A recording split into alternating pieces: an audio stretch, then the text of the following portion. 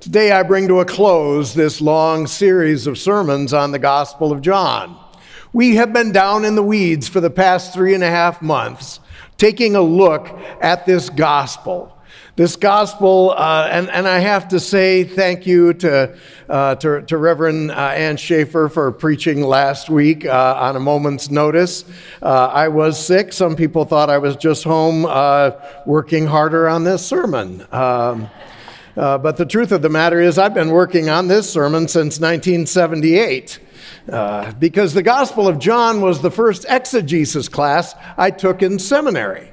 That's a class where you learn not what you want the Bible to say, but what it was saying in its original context and what we think it is saying today. The teacher, I remember, used 2 different major textbooks written by 2 different authors who disagreed with each other about much of what John was saying. Over the course of the class, I thought it would become clear which one was right. And at the end of the class, I came to understand she was never going to tell us. It was up to us to recognize that we had been given the tools to do in-depth Bible study, and now it was our turn to work out our salvation with fear and trembling and say what we thought the Gospel of John meant. This did not get me off on the right foot with the Gospel of John. As I've said before, John and I were not friends for a long time. But with 40 years of relationship therapy, he and I have forged a deep friendship. And so I'd just share with you today some of the discoveries that have reoriented my picture of John, my relationship with John over the years. I was immensely helped by the poet Billy Collins, if you know the poet Billy Collins. He wrote a poem once about what it is like to teach an introductory class on poetry to college students. He starts his poem, which is called Introduction to Poetry. He says, I ask them to take a poem and hold it up to the light like a color slide, or put their ear against a poem like a hive. I say, drop a mouse into a poem and watch him probe his way out, or walk inside of a poem's room and feel the walls for a light switch. I want them to water ski across the surface of a poem, waving at the author's name on shore. But all they want to do is tie a poem to a chair with a rope and torture a confession out of it. They begin by beating it with a hose to find out what it really means. Billy Collins, An Introduction to Poetry. I quote that because that is so much what I was like as a hard-headed student trying to understand the Gospel of John. It took me a long time to figure out the Gospel of John starts with a poem. And it took me a long time to begin to water ski on the surface of that poem and wave to John on shore. This poem, like all poems, has double meanings in its words. Look again at that intro to the Gospel of John, where it says, in the beginning was the Word, and the Word was God, and the Word was with God. The Word is a verb, and the verb has camped out with us. All these double meanings, same words, but it has a different way of revealing itself to us. The Gospel of John is playful. It's playful and dynamic in all these levels of irony and different meanings. It took a long time for me, but finally I could look again at the first miracle of Jesus, where Jesus turns the water into wine. And whereas before I thought it was all about Jesus preparing us for communion, I did a little probing and did the math and found out that when Jesus turns the water into wine, he didn't turn 1 gallon of water into wine. He made 180 gallons of wine. And it was not Boone's Farm either. It was the good stuff. And I began to see, this is a Savior who wants to save us from life being like going to a really boring party. He brings the life, the celebration, the joy, the community that happens when people celebrate life together. And I've never forgotten my own pastor's words, my pastor who didn't drink very much, when he said, when Jesus is present, even water tastes like wine. There's these levels of meaning in the Gospel of John as it begins to reveal itself to us. Another turning point for me is that passage where Jesus says, I am the way, the truth, and the life. You see, I had always stopped short on that passage. I was one of those guys that you could characterize by those bumper stickers that read, the Bible says it, I believe it, that ends it.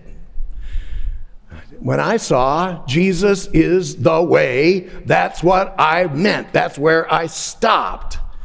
But slowly I began to see the flaws in my initial interpretation. See, when my son was in first grade, that wonderful time when he was just learning to read, and his teacher was teaching these important things he was so excited about, like healthy nutrition. Well, he and I went on a weekend trip. We went from Chicago, our home, to that far-off exotic land called Michigan. We rented a little cabin, a rustic cabin by Lake Saugatuck. Being a gourmet cook, I brought along a bunch of cans of food. When it was dinner time, I told him to pick out whatever he'd like to eat, and I would fix it.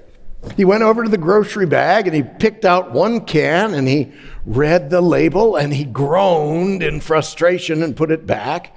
Then he picked out another can and read the label and groaned and put it back. This went on time after time for quite a while, and finally I said, what's wrong? And he said, we can't eat this stuff. Look at the ingredients list. Every one of them says total fat. The can said it. He believed it. That was the end of it. That's kind of how I read the Bible. And I had to learn through philosophers like Habermas that when it comes to the Bible, always read the rest of the story. Jesus does not just say, I am the way. He says, I am the way, the truth, and the life. Read it in its whole context, and you began to see a whole different meaning for those words. The way is not about one way. The way is a journey. The life is not just something eternal after death. It's about life now. It's about that celebration. The truth is about the discoveries, the fresh discoveries, the surprises that God gives to us along the way. The way, the truth, and the life, the light, the journey. And when Jesus says, no one comes to the Father except through me, a lot of people hear, no one comes to God except through me, which makes Jesus very exclusive. But that's not what Jesus says. Read the text again. No one comes to the Father except through me. Oh, you begin to see that Jesus is not trying to exclude people. He's talking about how to relate to God through this loving relationship, coming to see and experience God in this new way. Newscaster Don Lemon has been himself an object of the news lately. He said some dumb things and got kicked off of his role in the morning TV shows. But at the height of his career a few years ago, he was broadcast in over 120 different countries. And I had the honor and the opportunity to interview him. He was our guest lecturer at our church, House of Hope in St. Paul, Minnesota. When I met him, he was a warm, thoughtful, highly intelligent man. After he gave a lecture, he and I sat in the chancel on a couple of chairs, and my task was to interview him. I had a long list of questions, trying to open up and discover something of who he was. I don't know that my questions were really very good. But then at the end, I asked him, Don, who is your hero? As a news reporter, I just assumed he would say Walter Cronkite or maybe Max Robinson or maybe somebody long ago like Lowell Thomas and the Stars. That's what I expected. But when I said, "Don, who is your hero?" his eyes filled with tears. And he said, "My mother." And then he went on to share how he grew up in dire poverty and black and gay in a culture that was prejudiced against all of those things. And he had seen all the ways that his mother had sacrificed to make his life better. And that no matter what happened to him, he always knew that she loved him. No matter what. So happy Mother's Day. I hope that story made you think of your mother and the sacrifices she made for you. Because if you're thinking about that and feeling that, now you're ready to hear what Jesus is saying when he says, "No one comes to the Father except through me." No one comes to this loving relationship. Sometimes he says Father, sometimes Jesus says Mother in relationship to God. Like a loving parent, this God always loves us, always supports us, and gives us grace upon grace upon grace. When Jesus talks about God, he doesn't put it in terms of abstract philosophy or theology or doctrine. He puts it in terms of a loving parent, that we are loved no matter what. So Jesus says no one comes to God, no one comes to understand who God is unless they understand this loving relationship that God gives. That's what he's talking about there. Jesus knows this way is unique because nobody else is talking that way. Stories of sacrificial love turn up again and again in this gospel. And when Jesus is leaving his disciples, he says, "I go to prepare a place for you. In my Father's house are many mansions." You hear that in a lot of funerals, and I find great comfort in those words. I go to prepare a place for you. In my Father's house are many mansions. But those same terms also have double meanings. And in the Gospel of John, they also can be translated loosely. In my Father's house, there are many mountain huts, and I go to prepare a camping place for you, which I find just delightful.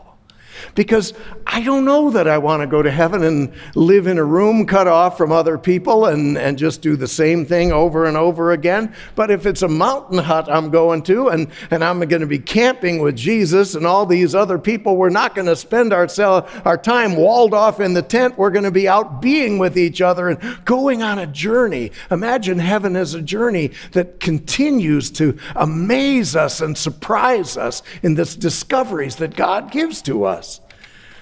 The Gospel of John is this dynamic gospel. We keep cutting it down and closing it off, but Jesus comes along because you see what had happened in the ancient church was Matthew, Mark, and Luke were establishing the credibility of the church along with Paul. So when they talk about God, when they talk about Jesus, when they talk about the church itself, it's always in terms of something solid. Jesus is the cornerstone, the church is the rock, Peter is the rock, all of these static images. But what happened over time was the church got stuck. The church got stuck. And it couldn't respond to a changing place that the world was becoming. So along comes the Gospel of John, and John is there with all these tensive images, all these dynamic images, all these moving, multidimensional images that help the church move again. Theologian John Burkhart once described it like this. He said, imagine that you're walking along a river.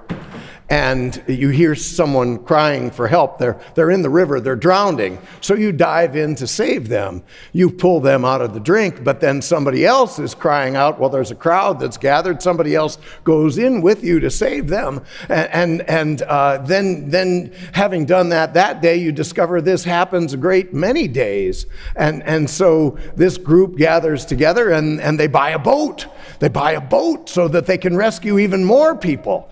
And then over time, having rescued more and more people, they build a boathouse to help protect the boat from bad weather. And then to protect the boat even more, they put windows and doors on the place, and they insulate it so they can use it in the winter. And they really have a great time with all these loving people inside of the boathouse. And they're having such a wonderful time. But the problem is that they have walled themselves off and insulated themselves from, they can no longer hear the cries of those people drowning outside anymore. And then the river changes course. And now the boathouse and the boat and all these lifeguards are miles from where the action is. Burkhart says that's the situation of the church. So you need the Gospel of John to come in and to stop us from our static thinking that keeps us immobile, that keeps us from moving, that keeps us from doing anything different. So that when we hear Jesus is the way and the truth and the life and the light and the swinging door and the moving shepherd and the growing vine and all these different dynamic images, we can see ourselves in these metaphors. We can live in these metaphors and see ourselves as people who need to grow, people who need to bear fruit, people who need to move. That's what the Gospel of John is about. And it's there not giving us per se any ethical messages like the other Gospels to tell us what to do or exactly how to live, but rather the Gospel of John is to help us form a worldview to see ourselves in the dynamic movement of the presence of God, this living Lord who's going to show up and surprise us in different places. If the world could not hold all the stories about him because he's present in the church and he's still moving, he's still dynamic, he's still alive, he's still showing up and surprising us. So the Gospel of John is like that. It's written in a language like, as Bruce Molina from Creighton University said, it's written in language like prisoners in front of a guard. It's kind of a veiled language because the world doesn't understand what we're doing and what we're about. So we have this special language that we know because it reveals something of what God is like. Each of these metaphors time after time after time in the gospel. So we live in this world, and that's what John calls us to do, to live in this dynamic world of what Jesus leads us into. So that we might live something in that world, I share with you a little rap that I have been working on for a long time. It's there inspired by language from the Gospel of John to help us think and see ourselves into that new dynamic Lord leading us into life. So I share with you my poem, Rap Master John and the Gospel of Light. Word. In the beginning, the Word. The Word's a verb. The Word with God. The Word is God. It moves like light, and the light is life. See it to believe it? Believe it to see it. Grace upon grace upon grace upon grace. Permanently moving, eternally new. Do you hear the stillness? Still, still, still. Do you hear the stillness of the tomb? The rock, still, rolling. The door, still, opening. The light, still, lightning. The water, still, flowing, the bread still feeding, the vine still growing, the wine still flowing, the blind still seeing, the cross still hanging, the dead still rising, the love still giving, the voice still calling, the friends still following, the way still moving, the truth still revealing, the life start living. You see, when it's over, it's still just the beginning. Word. Drop the mic.